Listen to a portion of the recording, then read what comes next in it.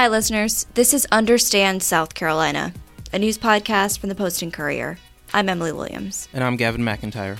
North Charleston residents have been calling for a racial bias audit of their police department for years. Community members have said for a long time that officers over-police black and brown residents in North Charleston.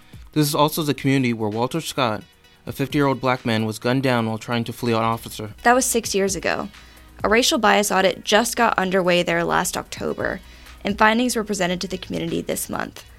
Today, we'll be talking with breaking news and public safety reporter Steve Garrison about that audit's findings, what changes could be made at the police department to address racial disparities in policing, and what residents had to say about it.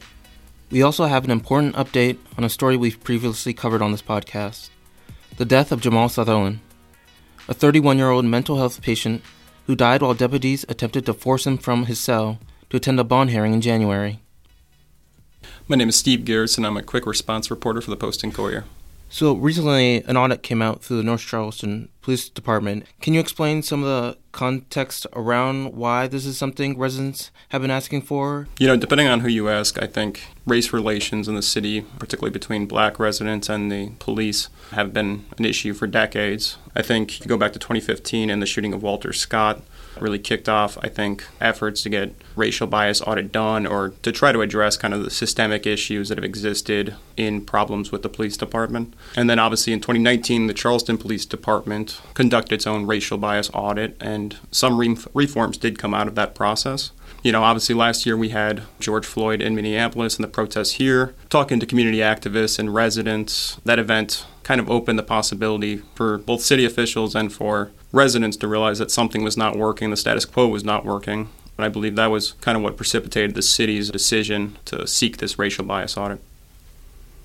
So just to start out, what were some of those key kind of headlining findings from the report? The biggest finding was that racial disparities do exist in how police interactions with minority community members, but in particular black residents. They found that in arrest data, they found it in use of force, they found it in field interviews, and also citation and traffic stop information. And so the biggest recommendation, the one that was kind of highlighted at these community meetings, is that the police department needs to do a further analysis to determine whether these disparities were caused by or are caused by racial bias, whether it's, conscious or unconscious. And so that was the big one. But there is a lot of recommendations for changes to the department, some small, some large. One of the other recommendations that they review traffic stops to address community concerns that particularly black residents are being stopped in their communities. Another suggestion is that the school resource officer program needs to be refocused on mentorship and engagement. Interviews with law enforcement officers that were conducted as part of the racial bias audit found that school resource officers feel like they're more engaged in enforcement of law rather than working with the children that they're supposed to be building a relationship with. One of the recommendations that came out of the report that caught my eye was issues with how officers speak with Hispanic residents. It seems like there's an issue with translation, a lack of bilingual officers, and so North Charleston police officers have been relying on Google Translate to speak with Hispanic residents and also using children to translate for older community members. And the researcher said that was a pretty significant problem and something that needed to be addressed as well. And another thing the report found that a couple of city council members called a red flag was that North Charleston officers weren't sold on the concept of community-oriented policing. Could you explain exactly what community-oriented policing is? Community-oriented policing, it's a philosophy that emphasizes community partnerships, organizational transformation, and problem solving. Specifically, the concept that drives it is that law enforcement alone cannot solve kind of the societal issues that they've been tasked with trying to solve. Crime is caused by many different factors. Police need to engage with other partners in the community to try to address these systemic issues that drive a lot of that criminal behavior. It's kind of about decentralizing police decision-making, giving patrol officers, empowering them to make decisions in their community, to make decisions on the street that perhaps they wouldn't be able to otherwise. And finally, it's emphasized a kind of analytical problem-solving approach to policing issues, a particularly data-driven kind of problem-solving. That was an interesting point of that report, too, and I'm wondering, did the researchers say how they knew or how they realized that not all officers were on board with this concept of community-oriented policing? Yeah, researchers from CNA had conducted interviews with sworn personnel as well as non-sworn personnel at the police department, and talking with law enforcement officers became apparent that some of them didn't really understand community-oriented policing, could not identify training that they had gone through that was specifically related to community-oriented policing. And they also seemed to believe that it was the sole responsibility of the neighborhood resource officers to kind of engage in the community in that way, that it wasn't, their specific responsibility to do so. What do we know about CNA, and how were the findings presented to the community when finished? CNA is a nonprofit organization that's based out of Virginia. They conducted the racial bias audit for the city of Charleston as well in 2019. Once they completed their report, and it should be said it's a preliminary report right now, but once the preliminary report was completed, they had 3 community meetings last week to kind of present their findings and highlight some of their key findings as well as suggestions for how North Charleston can address problems that they identified. You attended these community meetings where these researchers presented the findings directly to the public. This was open to the public for residents. And first, I'm just curious what those meetings were like. Who attended them? How well attended were they? The attendees were mostly white for the first 2 meetings and mostly black for the 3rd meeting. But overall, all 3 meetings were pretty sparsely attended, which was a point of frustration for a lot of people who did attend. While you were attending these meetings, what did black residents have to say about the report? What they mostly expressed was frustration. They were frustrated that these issues haven't been addressed previously, that they've been going on for so long. I think there was some resentment that the report was capturing things that they have been saying for years. It seemed like certainly people want these things to change, but they're skeptical whether the department actually can change. Yeah, there was a woman that you quoted in a story really directly speaking to that, saying that they were being presented with data that really was just confirming something that has been known for a long time. I'm wondering, was there any direct response to that sentiment of what could this audit do besides, for a lot of people, give them numbers to information that they really already knew?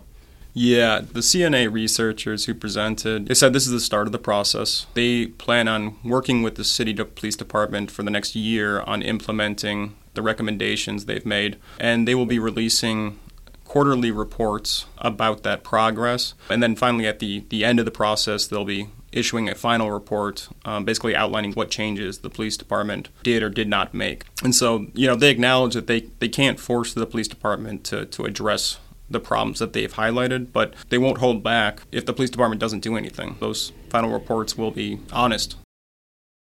One thing that the report addressed was something called pretextual traffic stops. Can you explain what that means, what that is, and how this audit found that North Charleston's officers have been using them? Pretextual traffic stop is basically like a fishing expedition. Police will stop a vehicle for a minor traffic violation, and they do that as kind of a pretext to search for a more significant wrongdoing. It's a common law enforcement tactic, but it's been criticized because it can lead to racial profiling, and it can also destroy community trust. Through the community listening sessions, they heard a lot of talk about these issues with pretextual traffic stops. It also came up quite a bit at the meetings themselves. Residents talking about how they were, repeatedly stopped by law enforcement officers for taillights that were out, license plate lights that weren't working or weren't functioning.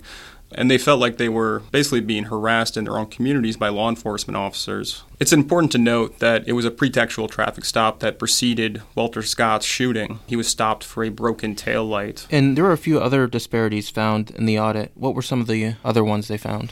Yeah, so they also found disparities with arrests. They found disparities with field interviews, basically, officers who were going out and canvassing the neighborhood during investigations, disproportionately black residents who were being interviewed as part of that process. They found it with use of force. So it was kind of police interactions across the board for which there were disparities. A way for residents to voice their issues with these disparities is through the complaint process. What did researchers find, and what did they say about how this can be improved? Yeah, so the researchers found that there were significant concerns in the black community regarding the complaint process. They were concerned about reprisals from law enforcement officers if they did file a complaint. And they also just felt like the complaints weren't being followed through on. One of the recommendations CNA has made is that North Charleston Police Department inform residents when their complaint has been processed, when it's been completed. They aren't currently doing.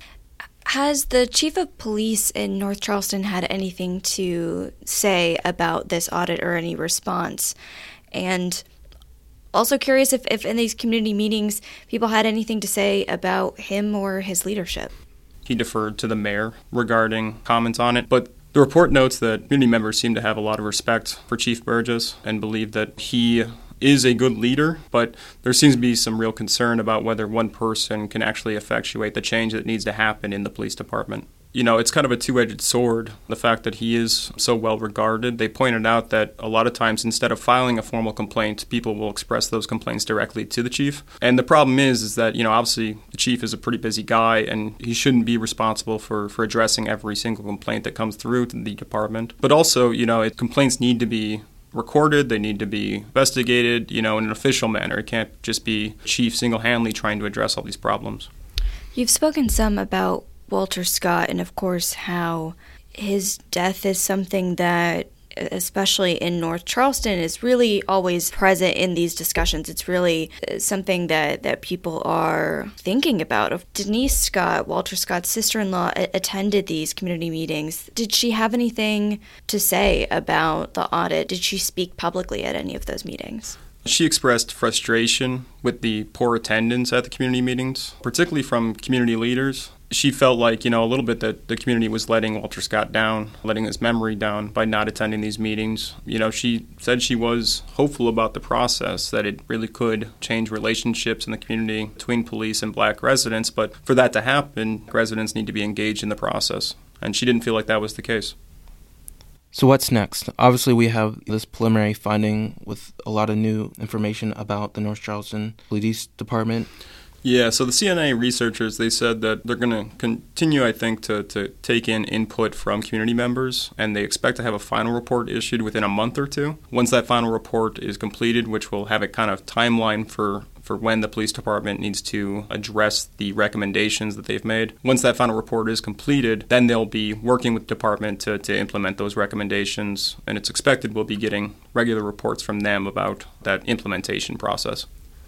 Were you able to get a sense from these meetings, since this has been the primary way up to this point that the community, right, has been able to hear about these findings and share their thoughts? Was there a sense, at least from the people who did attend, did you get a sense of whether there was a feeling that this was headed in the right direction? Any hopefulness or still more hesitancy? Just what was that sense that maybe you walked away from those meetings with? Some of the folks I talked to individually did express kind of cautious optimism, but trust is a process. It takes a long time to build up, and it's something that's going to have to be earned. So I think for a lot of community residents who spoke at the meeting and who I spoke with, it's kind of a wait and see. Maybe this is the start of, you know, improved relations, but maybe not. There's been a lot of disappointments, I think, for North Charleston residents. And so whether they expect to see something come out of this process is, I think, up in the air.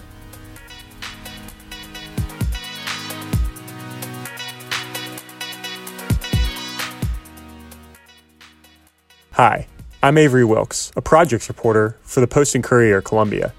As journalists, we work hard to hold powerful people accountable for the decisions that they make and how they affect others. And we have a track record of investigations that have brought about real, tangible change in our community. But that kind of watchdog reporting isn't free. It's time-consuming and expensive. To pay for it, we need people to subscribe and support journalism with real dollars. Help us keep going.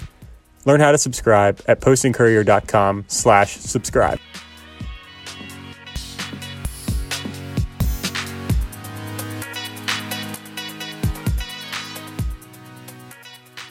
We've previously reported on this podcast about the death of Jamal Sutherland, a 31-year-old mentally ill black man who died at the Charleston County Jail on January 5th, as two deputies tried to remove him forcefully from his jail cell for a bond hearing. Those deputies, Brian Houle and Lindsay Fickett, had used pepper spray, tasers, and physical force. Graphic video of Sutherland's death was released by the Charleston County Sheriff's Office in May, prompting protests and calls for the deputies to be fired and criminally charged. Sheriff Kristen Graziano fired the deputies several days after releasing that footage. But activists and community members have been waiting on news from Ninth Circuit Solicitor Scarlett Wilson about whether or not her office would charge them. On Monday, Wilson announced her decision. It's a travesty. Jamal Sutherland should not have died the way he did. And as Mr. Rainey has outlined, and as you will see in this report, and as you've seen in the video, the body-worn camera videos, this looks excessive. In South Carolina, that's not the standard, and that needs to change. And each of you who's followed anything in the past 5 years know that I've been calling for that change for quite some time. We are way behind in many areas in South Carolina, and this is one of them. I understand that people will have a hard time with the decision not to prosecute. Legally, though, once you see the analysis, once you see all of the facts that go into these decisions, you'll know that there was no real choice as a prosecutor. So we have the big answer that a lot of people have been waiting on, that these officers are not going to be charged. But what was the reasoning given for not charging these officers? The lowest offense that the solicitor's office looked at was involuntary manslaughter. And to prove involuntary manslaughter, Solicitor Wilson said that she was going to have to show that the officers had a conscious disregard for Sutherland's life during the cell extraction. And she felt she couldn't meet that standard. She pointed to the fact that Deputy Houle had specifically talked to his superiors and said that he didn't feel comfortable conducting the cell extraction, but his superiors told him he had to do it.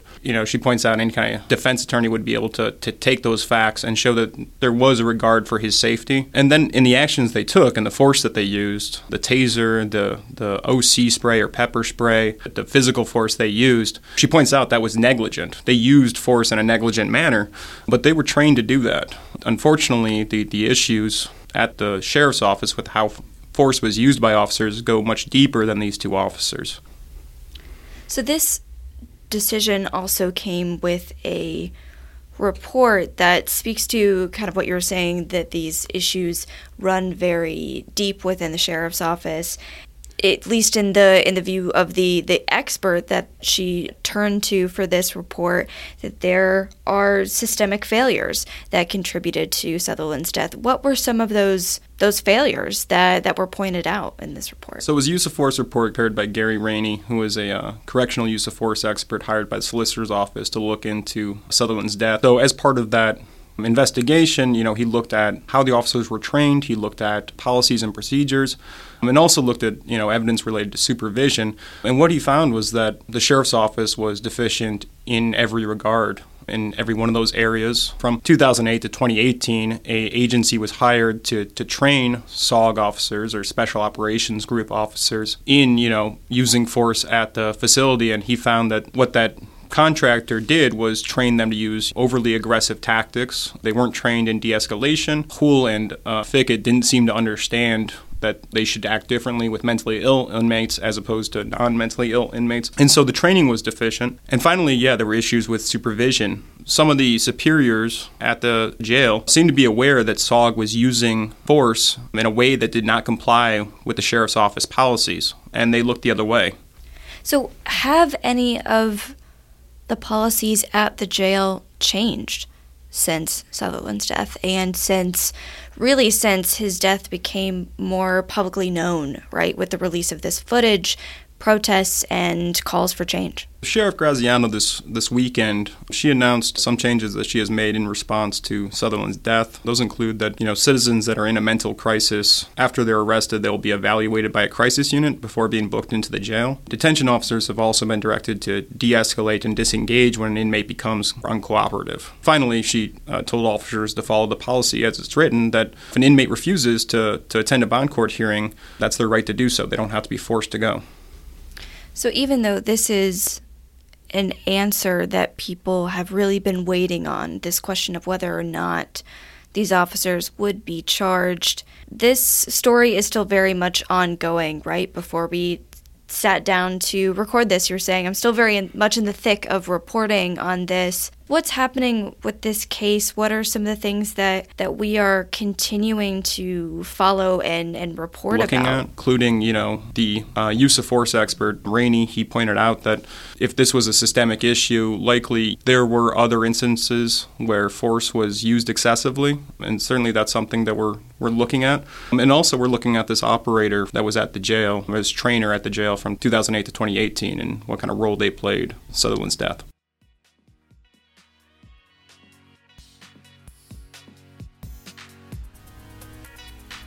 At a news conference after Wilson's announcement, Amy Sutherland, Jamal's mother, said that the state's jails have no understanding of how to properly care for inmates. There isn't an excessive force law on the books in South Carolina, something which the family's attorney said should change so that more officers are held accountable. My other sons, nobody was surprised. Nobody. They just said, we knew it. What kind of state you live in that somebody is murdered and the family said, we knew they weren't going to do anything. State of South Carolina with their racist laws, the jail has no concept of taking care of anybody. Their job is to kill, trained to kill. And so somebody did their job. If they did it 1,000 times before, this time you killed my child. You killed my child, and I'm going to talk about it till the day I go.